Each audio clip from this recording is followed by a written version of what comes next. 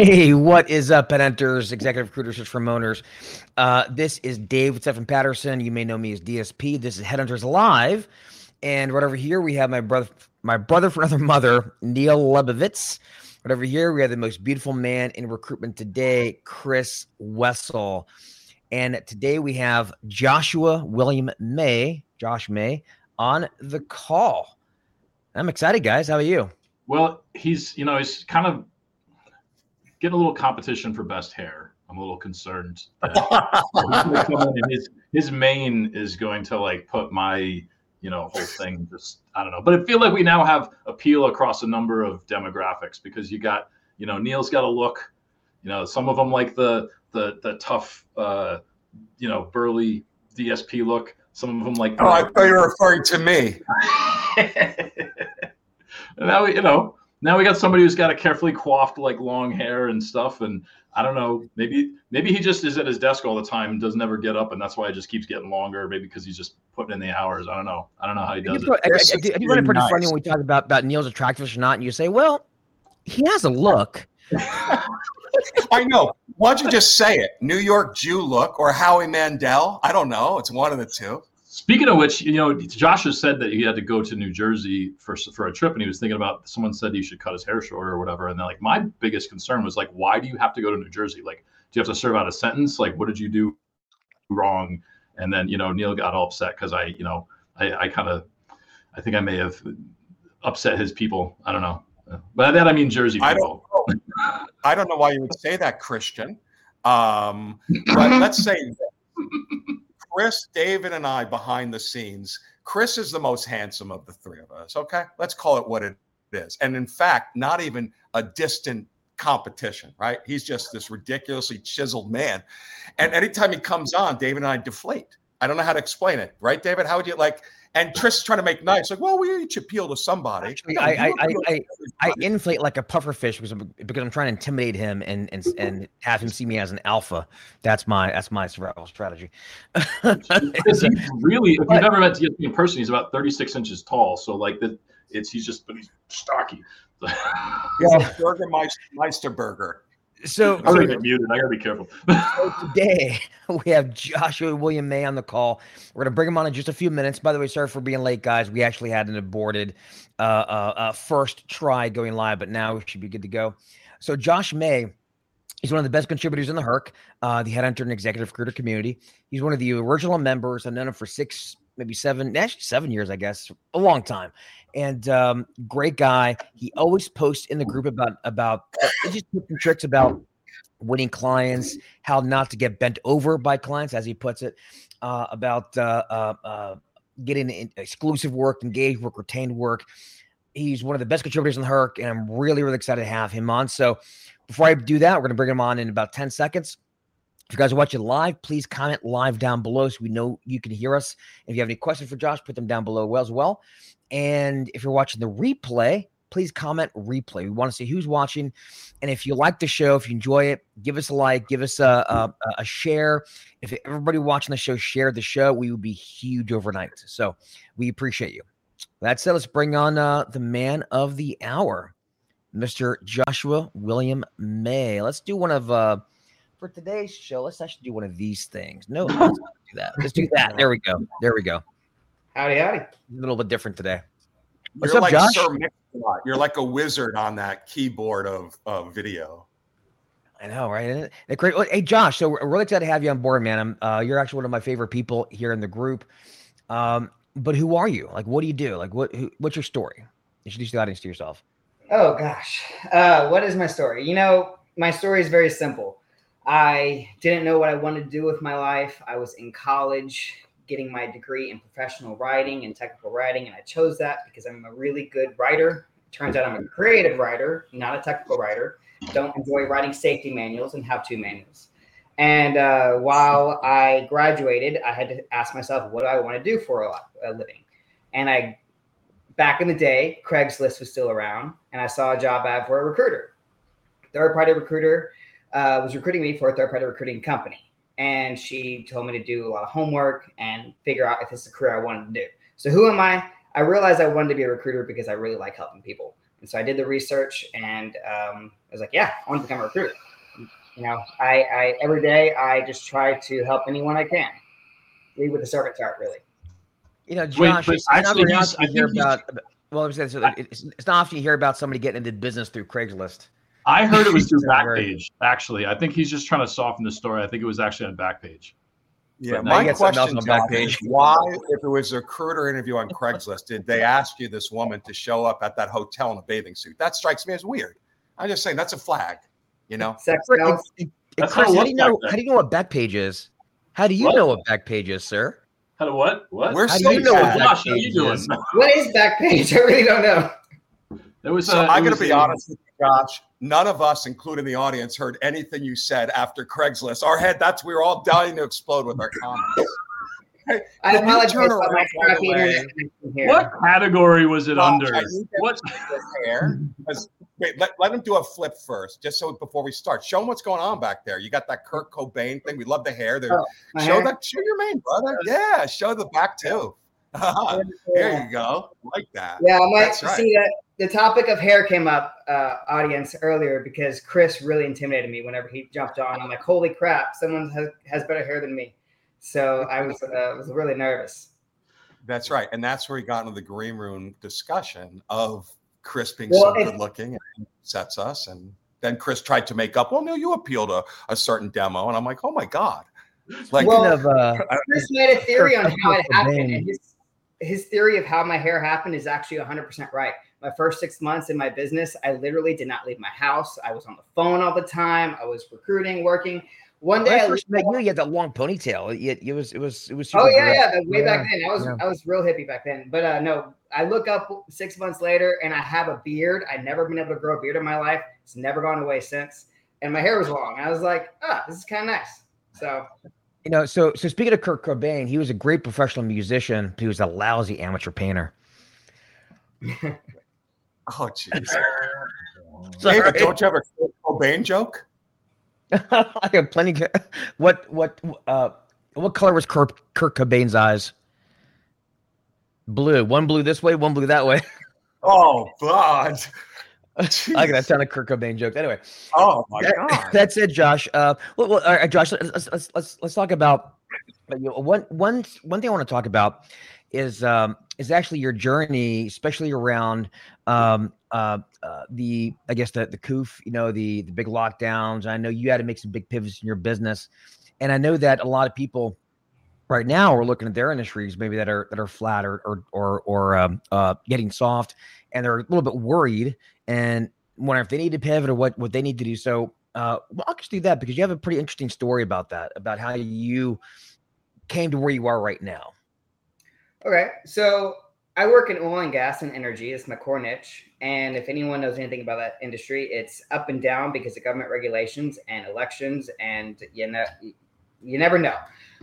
So I was going through a down period, and I'm coming back out of it before 2020, just crawling my way to the top. And I think I'm over the hill and going to shoot for the stars. And I'm having $100,000 month come up my way with March of 2020. But unfortunately, the past 3 to 4 months of work that I had done was all for naught, because no one got to start because the economy shut down.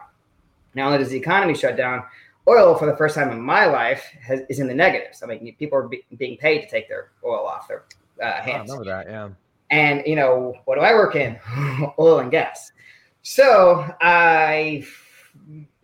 ironically, that Monday the economy shut down was also the first time in my life I ever got a retainer. So that day I went into freak out mode, called some people, and I got a retainer for a completely new niche in financial planning.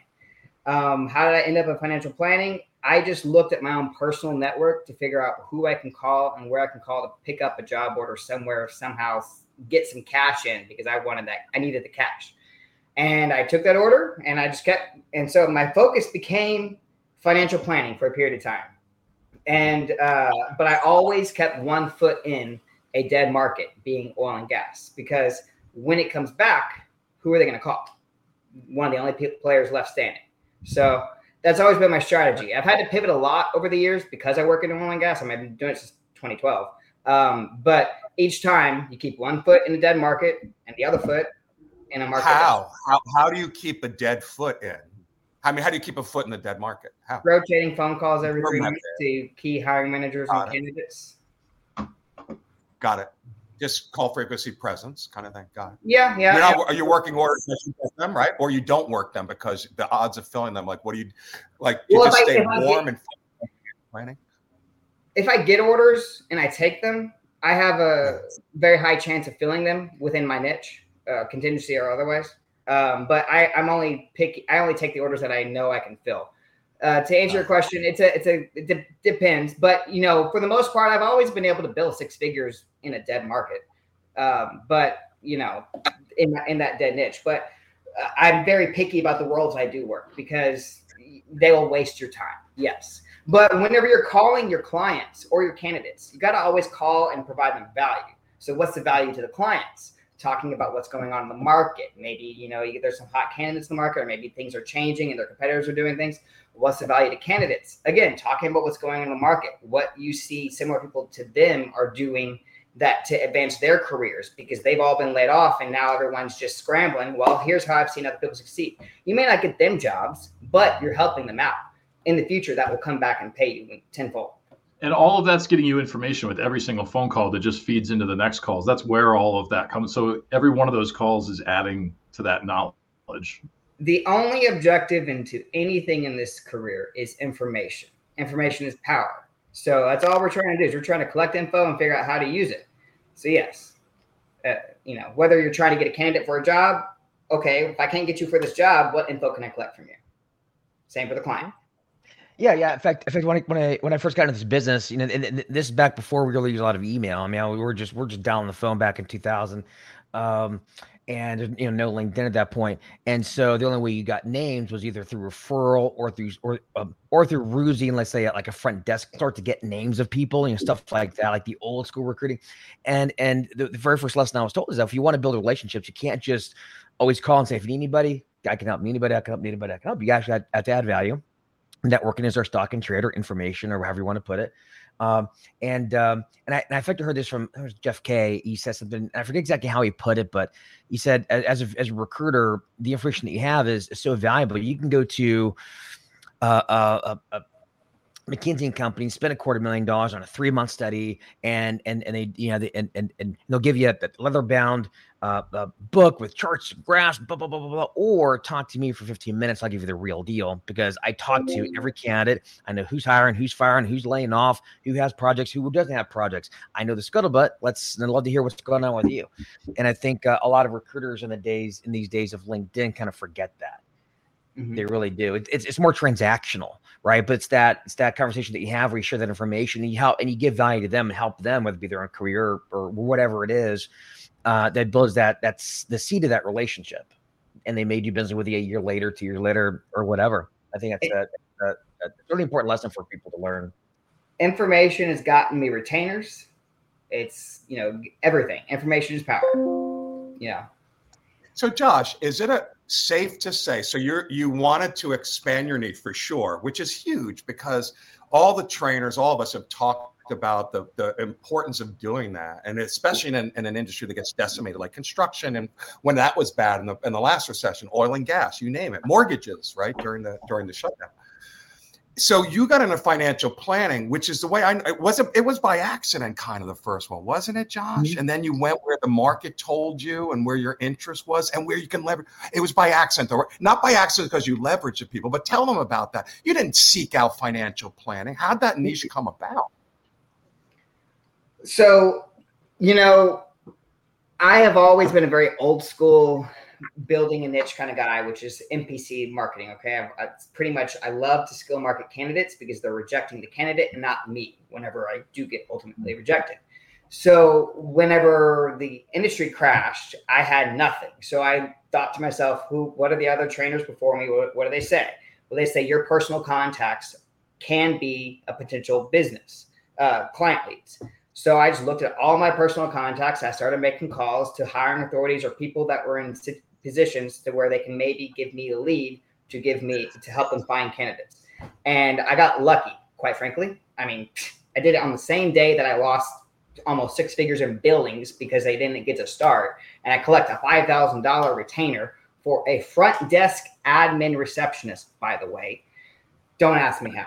They didn't ultimately never even filled it because they ended up hiring the financial advisor that they were going to be. It's a long story. But ultimately, I got lucky in finding that financial advisor niche.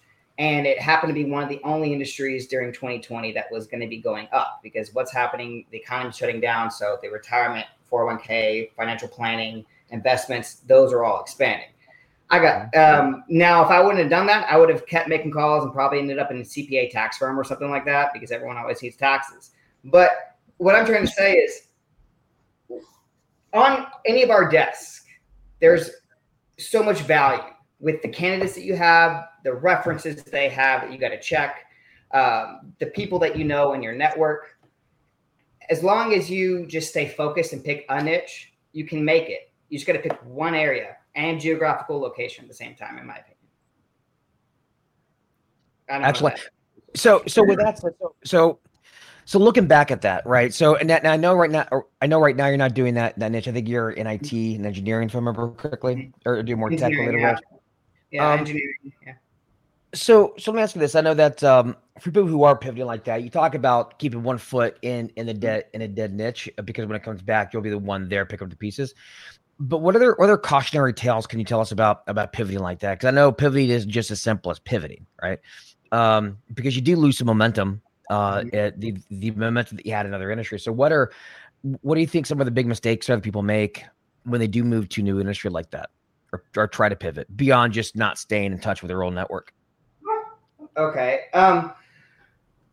Well, I'm a big believer in being geographically focused. You can't just say, I'm going to go and recruit nurses or doctors or whatever. You have to say, I'm going to recruit tax accountants in Miami, Florida.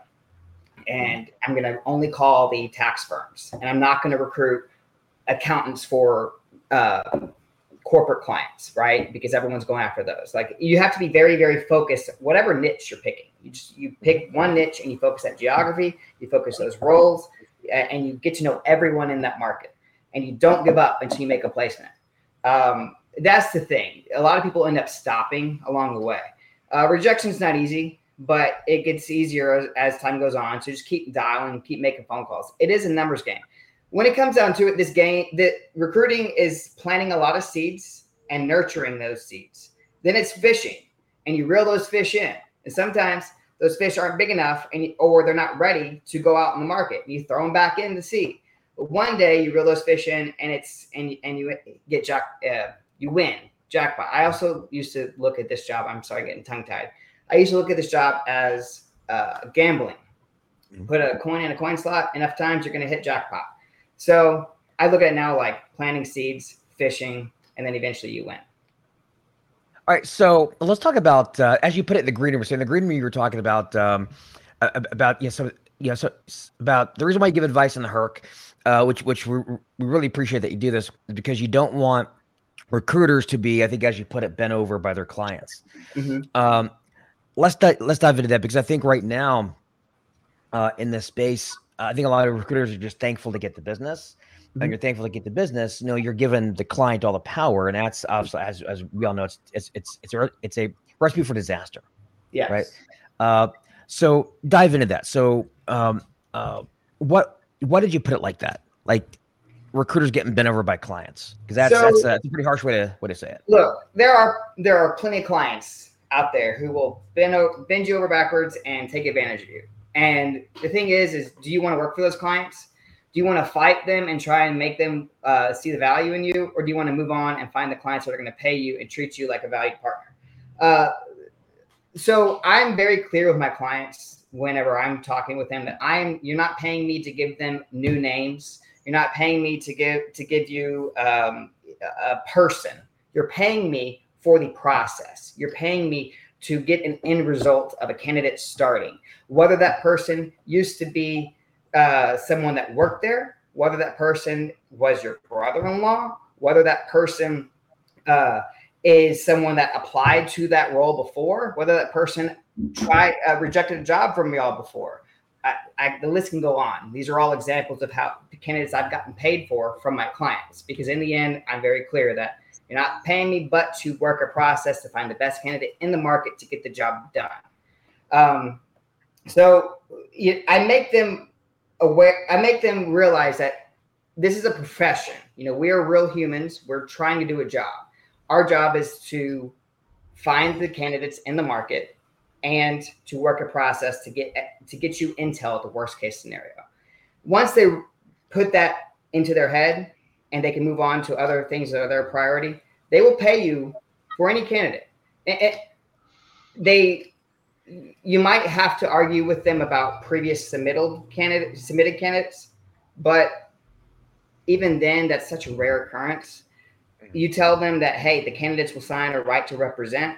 They usually get over that really quick. Once the candidates sign that right to represent, and they're going to say that you can represent them.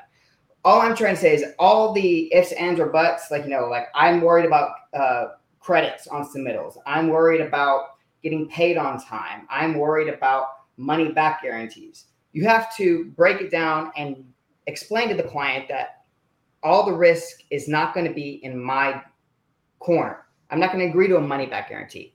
A replacement guarantee, sure. There's a variety of examples I can give you. I'm sorry, I can talk on and on, but for me, I'll go for it. All I try to get at is that, but for whose efforts is this hire being made? If they respect the but for rule, work with them. If they don't, move on.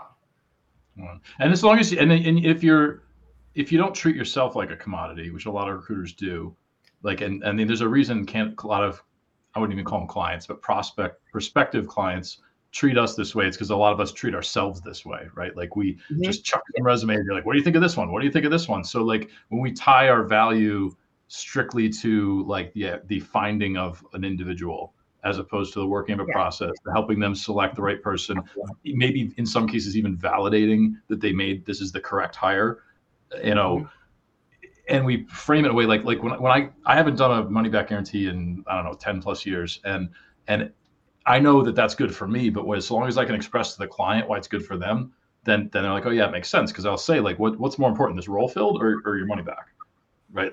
You're going to pay me $20,000, $25,000 to do this. You need this engineering manager or whatever. Does that at the end of the day, does that fix the problem? If I just, as an aside, I just have to say and vent, and I haven't been doing recruiting for years, but how on earth did they expect a refund back? You think we're more responsible than you? You picked them. I brought them to you. You interviewed them. You hired them. How am I responsible for that?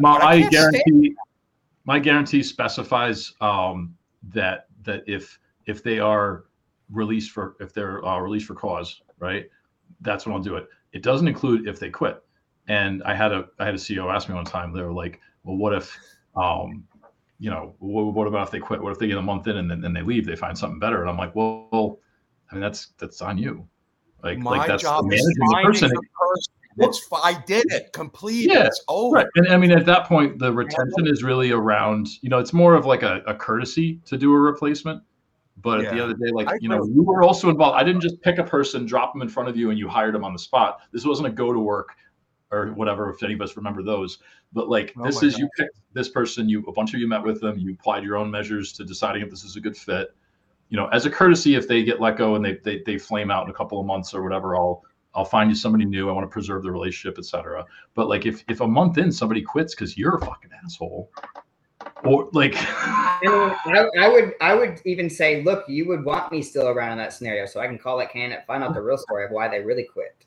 In fact, I use that with my clients all the time. Like, hey, you want me to call the people that quit you and find out the real story. So, all right. So it's all well and good, I think, in terms of make sure you find clients that respect you, right, and that they work your process and you're selling the process. However, at the end of the day, I know that I know that before I became smooth with the ladies, and as much as my mama said that I was a catch and any lady would be lucky to have me, at the end of the day, 20-year-old DSP couldn't get a date. So I didn't have a chance to even show how great I was until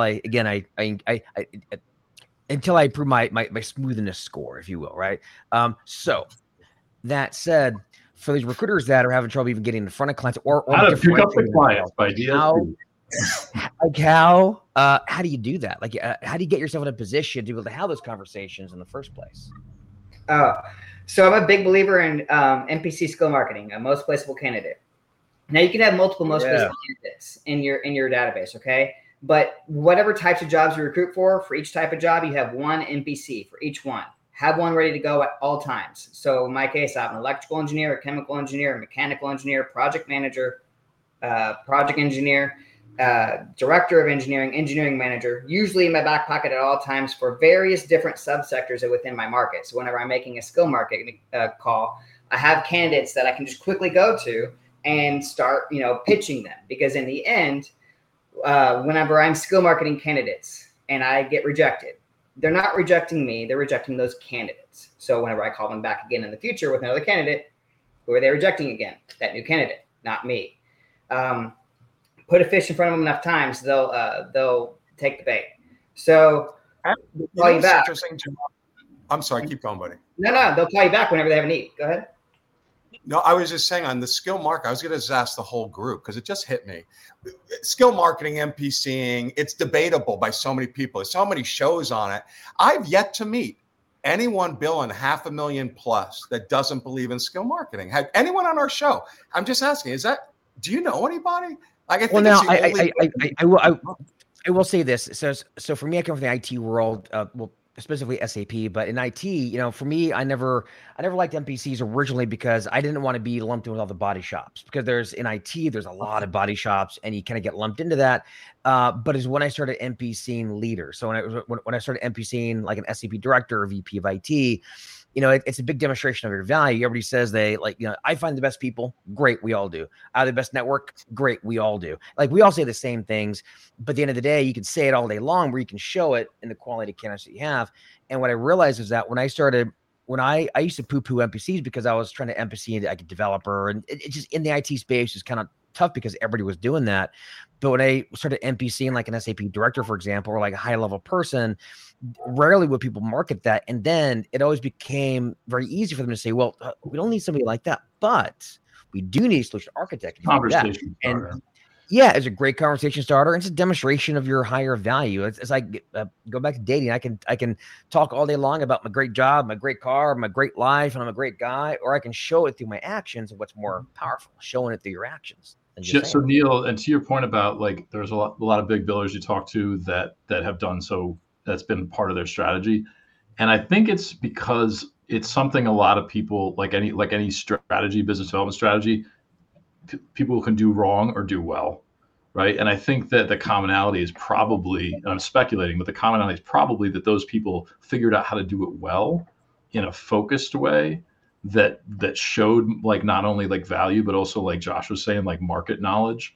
And what I mean? Because you could have a candidate, you could have a candidate. You know what I mean? Like, you could have just, this person who's looking, and then you could have, that could be part of, it's all on how you approach it. Like, you go back to, like, we would talk with like Steve Finkel and other people, we were talking about like the kind of the art of the conversation and the way that we frame things and the order that we talk about things and all that. Like, there's so many different ways to go about it. And I feel like the people who are billing a lot all mention it because it's a component and they've figured out how to do it well.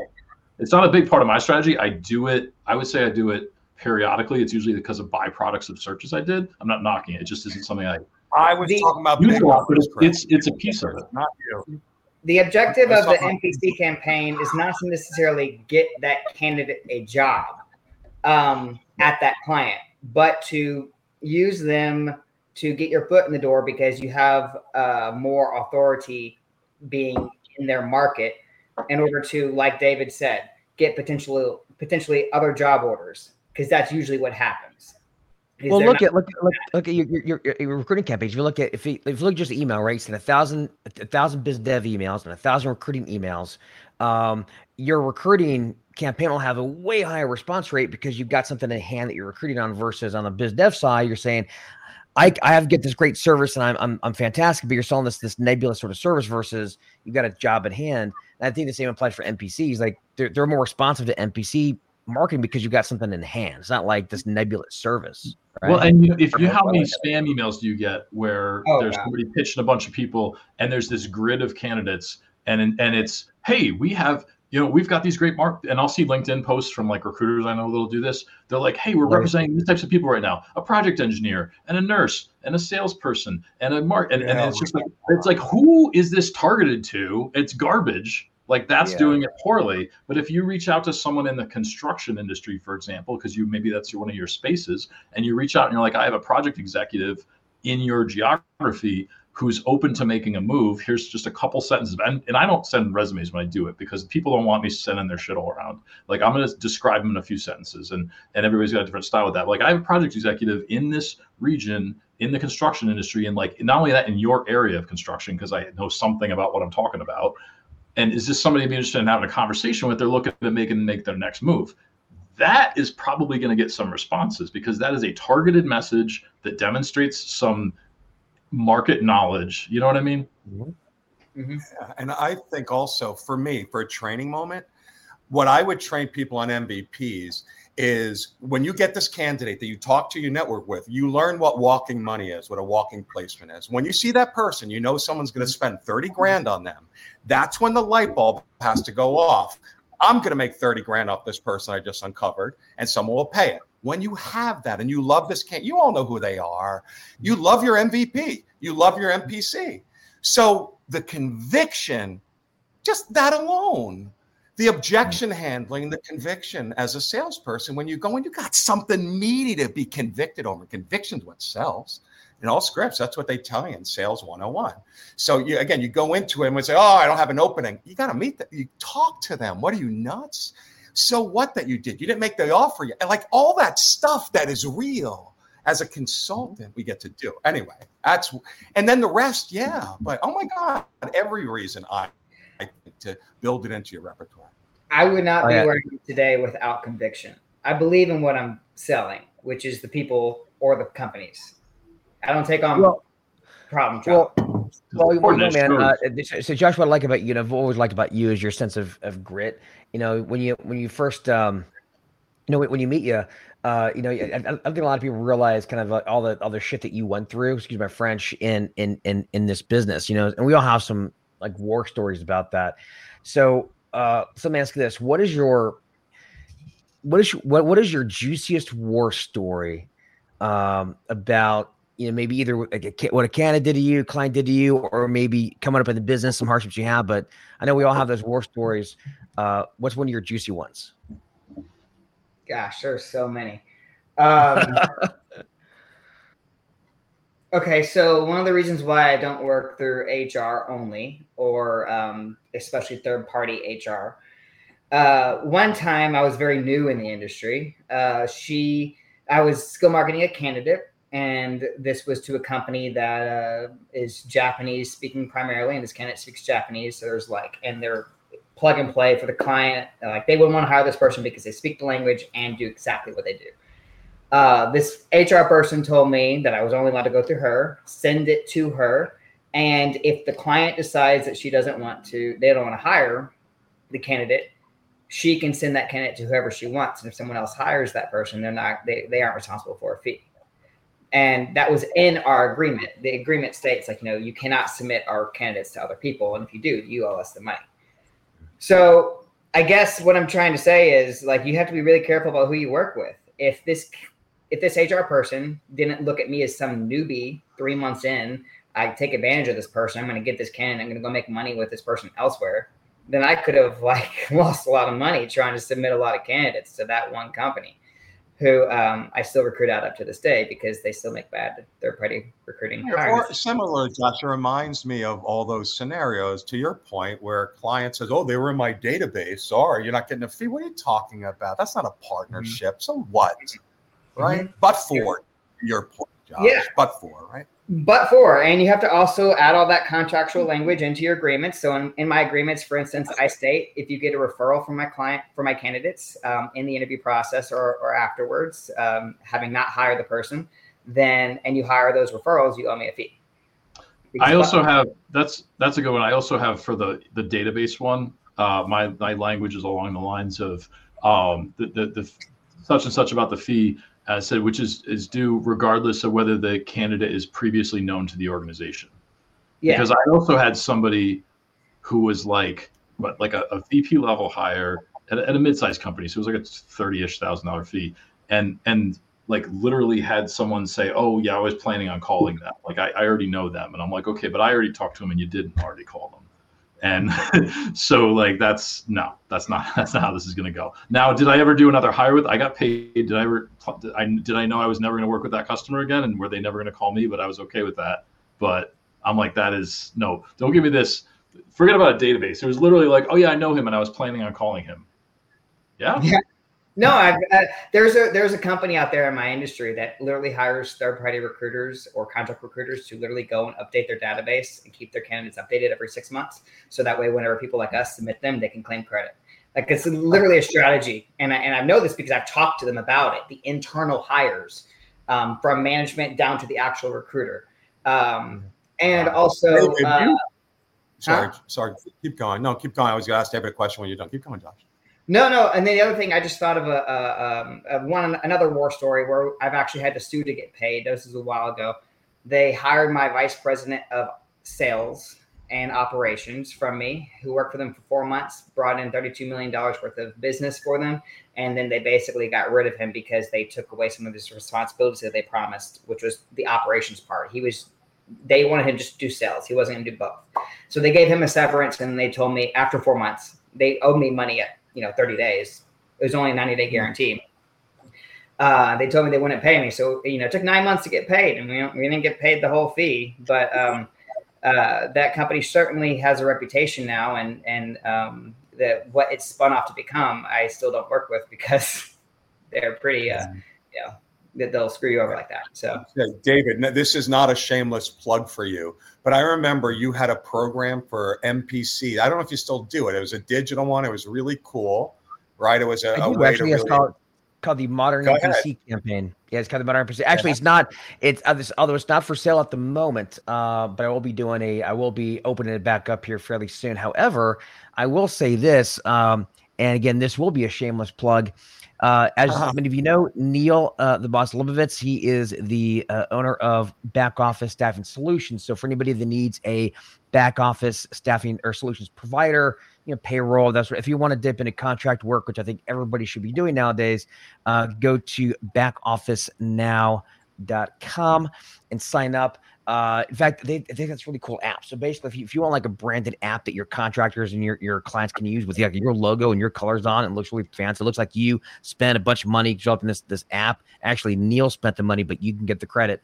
So coming soon, the app coming soon. Yeah, coming soon. I've seen them. Where do they get your boot camps and wonderful other material? Just plug yourself. I'll give you a shameless plug. And plug yourself. Thank you.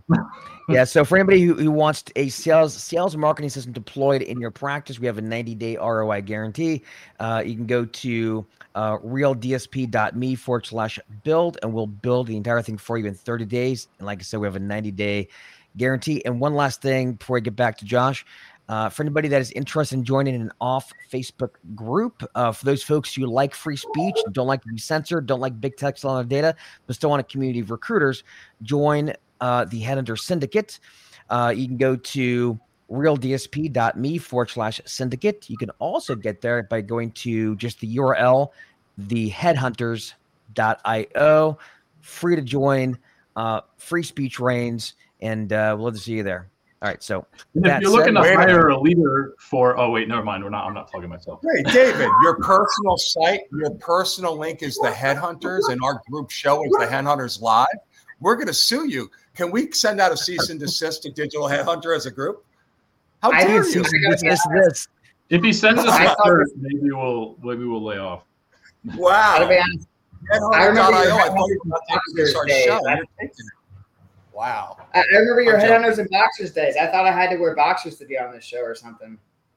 No, we're boxers. I'm not even wearing pants right now. I'm free balling. But interesting trivia.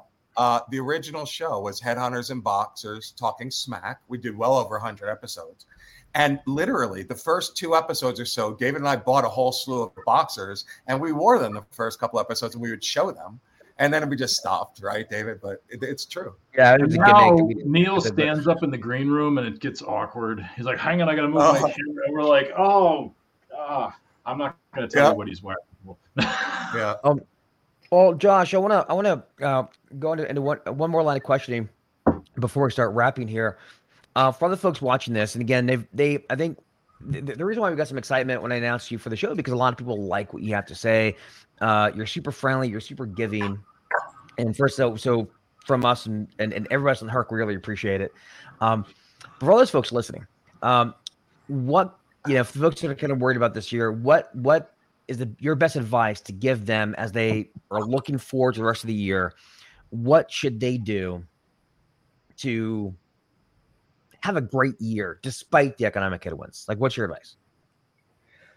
First of all, don't spend more than you're making. I remember back in the day when I was deciding to buy a house, I went really poor to plan for the bad times. But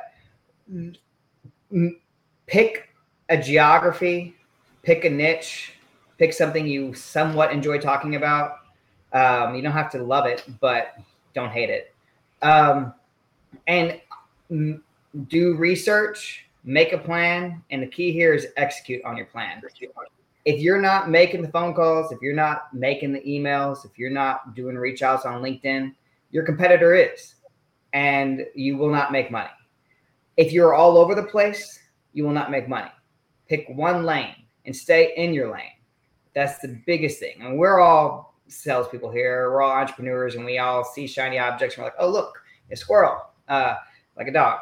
You see money everywhere, right? Yeah. Yes. But find that, walking $30,000 NPC candidate, and usually if you got to pick a candidate, if you don't know what the NPC is, in my opinion, that's someone with good tenure, 4 years, ideally, with their employer, and a good skill set that someone that a company will want to hire, and they are reasonable in their expectations, and they have reasons they want to make a move beyond just money. Now, that just money equation has slightly changed, I would say, in the past few years with inflation. I mean, because half of our job, I think, is educating our clients on, hey, guys, inflation's real here, so let's come up with some more salary. But they got to have more reasons to want to make a move than money. Come on, guys. They'll end up taking that counter offer. That will happen. So pick your lane, make the calls, and don't give up. If you give up, then you won't make money. But if you just keep going, you will make money. So... Well, some of the best recruiters I know, some of the richest recruiters I know got started in the last recession back in 08, 09. I mean, it's the, you get really good and actually, Josh, I know you can attest this. You get really good when your back is against the wall, you got a gun to the head, and you've got to make something happen. And that's the time where you can get really good because because you have emotional leverage. Like I know from talking to you, and I remember that story that you told me from back in the lockdowns. I remember that. Mm-hmm. Your back has been against the wall a couple times in this business. Mm-hmm. Mm-hmm. Yeah. And also that's another thing too. Turn off social media. Turn off the news. Turn off get rid of cable if you can. Stop paying attention to what's going on. Except for 1 o'clock on Thursdays. Don't turn off social media. Thursdays at 1 p.m. Eastern time. Go ahead on it. Yes. And watch the replays to take additional notes.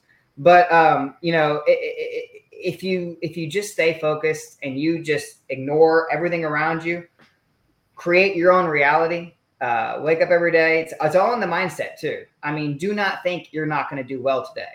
Wake up every day. You're going to kill it.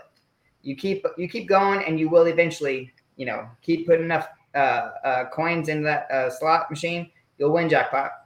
Keep making enough phone calls, enough emails, you'll get jackpot, and then you'll figure out how. Then you'll eventually you move to the blackjack table. You'll figure out how to play blackjack, and then you can start strategizing of how to grow and get better and better and better as a headhunter. So you can always know every year, no matter what, you can make 6 figures, 200, 250. It's just got to keep going. It's really it's so important to put yourself in a position to succeed. I think a lot of people they're too afraid to show up to the dance. You know what I mean? And you gotta show up, even if you don't have a date, you gotta show up to the dance every single time. Show up to the dance, and make your calls, etc. I think a lot of people just don't put themselves in positions to succeed. And I also think that people sometimes when their backs are against the wall, they freeze. And I think that's a big one. because it's easy to do the doom scroll on Facebook and get lost in that for the next couple hours because you're it's a form of escapism in a lot of ways, and that's really dangerous. What I do whenever I want to freeze is I end up calling my peers, counterparts, etc., to get motivation from you guys. It's like, feeling down, give someone a call. See, they're having the same issues, whatever, but you build each other up, hang up, bang out a few more phone calls.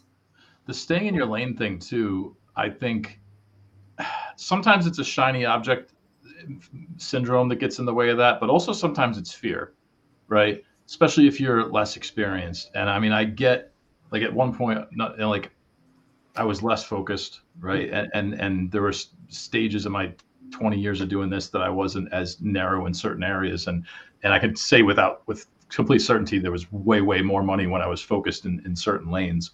But I can relate to, on some level, at some point in time, the fear of, like, what if I'm going down the wrong path, right? You know what I mean? And I think people don't always give themselves enough time to let it actually play out. Right? They try a little bit of everything because they feel like what they're doing at that roulette table is putting it all on red or black. They're basically putting their money on red and black, and then they're like actually not even breaking even because they're pretty, like, you know what I mean? Like they're not giving enough. They're not letting the plants grow, right? So you're afraid sometimes to put a bunch of energy into a particular path that if you just stick to it for a bit, it'll work. But then you're like, well, I should hedge my bets. I should also work on this. I should also work on that. And immediately you're dividing your attention. Now, it's easier said than done, I get. But I do think that's a very real factor in people's heads, especially if they're newer to this and they don't have the confidence that comes from having seen some cycles. Yes, I would agree. I mean, I started in 2011, so I don't know if that's we were just coming out of the downturn from 2008 timeframe within the oil and gas side. And so I learned in a candidate's market, because there was jobs everywhere and you can get a candidate 7 different offers, literally. And I did that a few times. Not 7. He had 7. I got him 4. But if you stay in your lane and you learn all the information, you know what's best for the candidate. If you know why you're doing this, and for me, I'm doing this because I like to help people, then you'll always be able to do well in this industry. And you stay in your lane, you get the information you need, you can give good advice to everyone, and eventually you become known as the expert and people start listening to you. That's all you can do. But yeah, no, I'm a big believer in staying in your lane, and I've tried diversifying. I've been a generalist. Okay, I made $30,000 to $70,000 that year in being a journalist. I don't remember. It's just like I've tried it all. Okay, I've learned the best way to do it is to pick a lane and stay in the lane, and don't give up, because your competition will. And I think you can have a couple lanes too. Like, you can diversify a little. Like, you could have a couple of related focuses, so don't have to put all your eggs in one basket. Yeah. But you can't be all over the place either. And right they have now, to blend to each other. Yeah, I like right now, for instance, I'm making time to strategically expand my niche, but it's also one that's going to hopefully cover me for whenever the next downturn in my niche happens naturally. But it's you can't just completely pivot. You have to be strategic about it. I'm a big believer this career can be done 4 hours a day if you really plan appropriately and make the calls appropriately. It's like a lifestyle career. So for me, it was like 4 hours in a dead market, 4 hours in a market I'm trying to make money in. So there's a term, what I was thinking the whole time you were talking, and I love the shiny object analogy and all that stuff, but anything that's not in your lane that appears, there's a term for it. It's called fool's gold, right? And just stay away from fool's gold, right? It's fake. It's you see, it's not real, right? And that's what I was thinking the whole time. I love the shiny object thing. And Josh, really great job. I think, thank you for all your work in the groups, because we talked about that in the green room. You're one of just a bunch of people. You just do it because you like to do it and you help people. Thank you. Yeah, that's why I love this business, man. I love this. Yeah. Well, that's it. That's it. It's time for us to start wrapping up here. Josh, I really appreciate you having you on the call. Again, I've known you for a long time, so it's a special treat to have you on because I always enjoy talking to you. So yeah, thank you very much, Josh. Really, really appreciate it. And for those somebody just asked if there's going to be a replay. Once the live ends, just refresh your page and you should be able to watch it from the beginning. So replay is no problem at all. Tune in next week. Next week we will have William Spangler, another great contributor to the group. And Josh, again, thank you very much, man. Really great having you on. So thank you. All right, everybody. Peace out, everybody.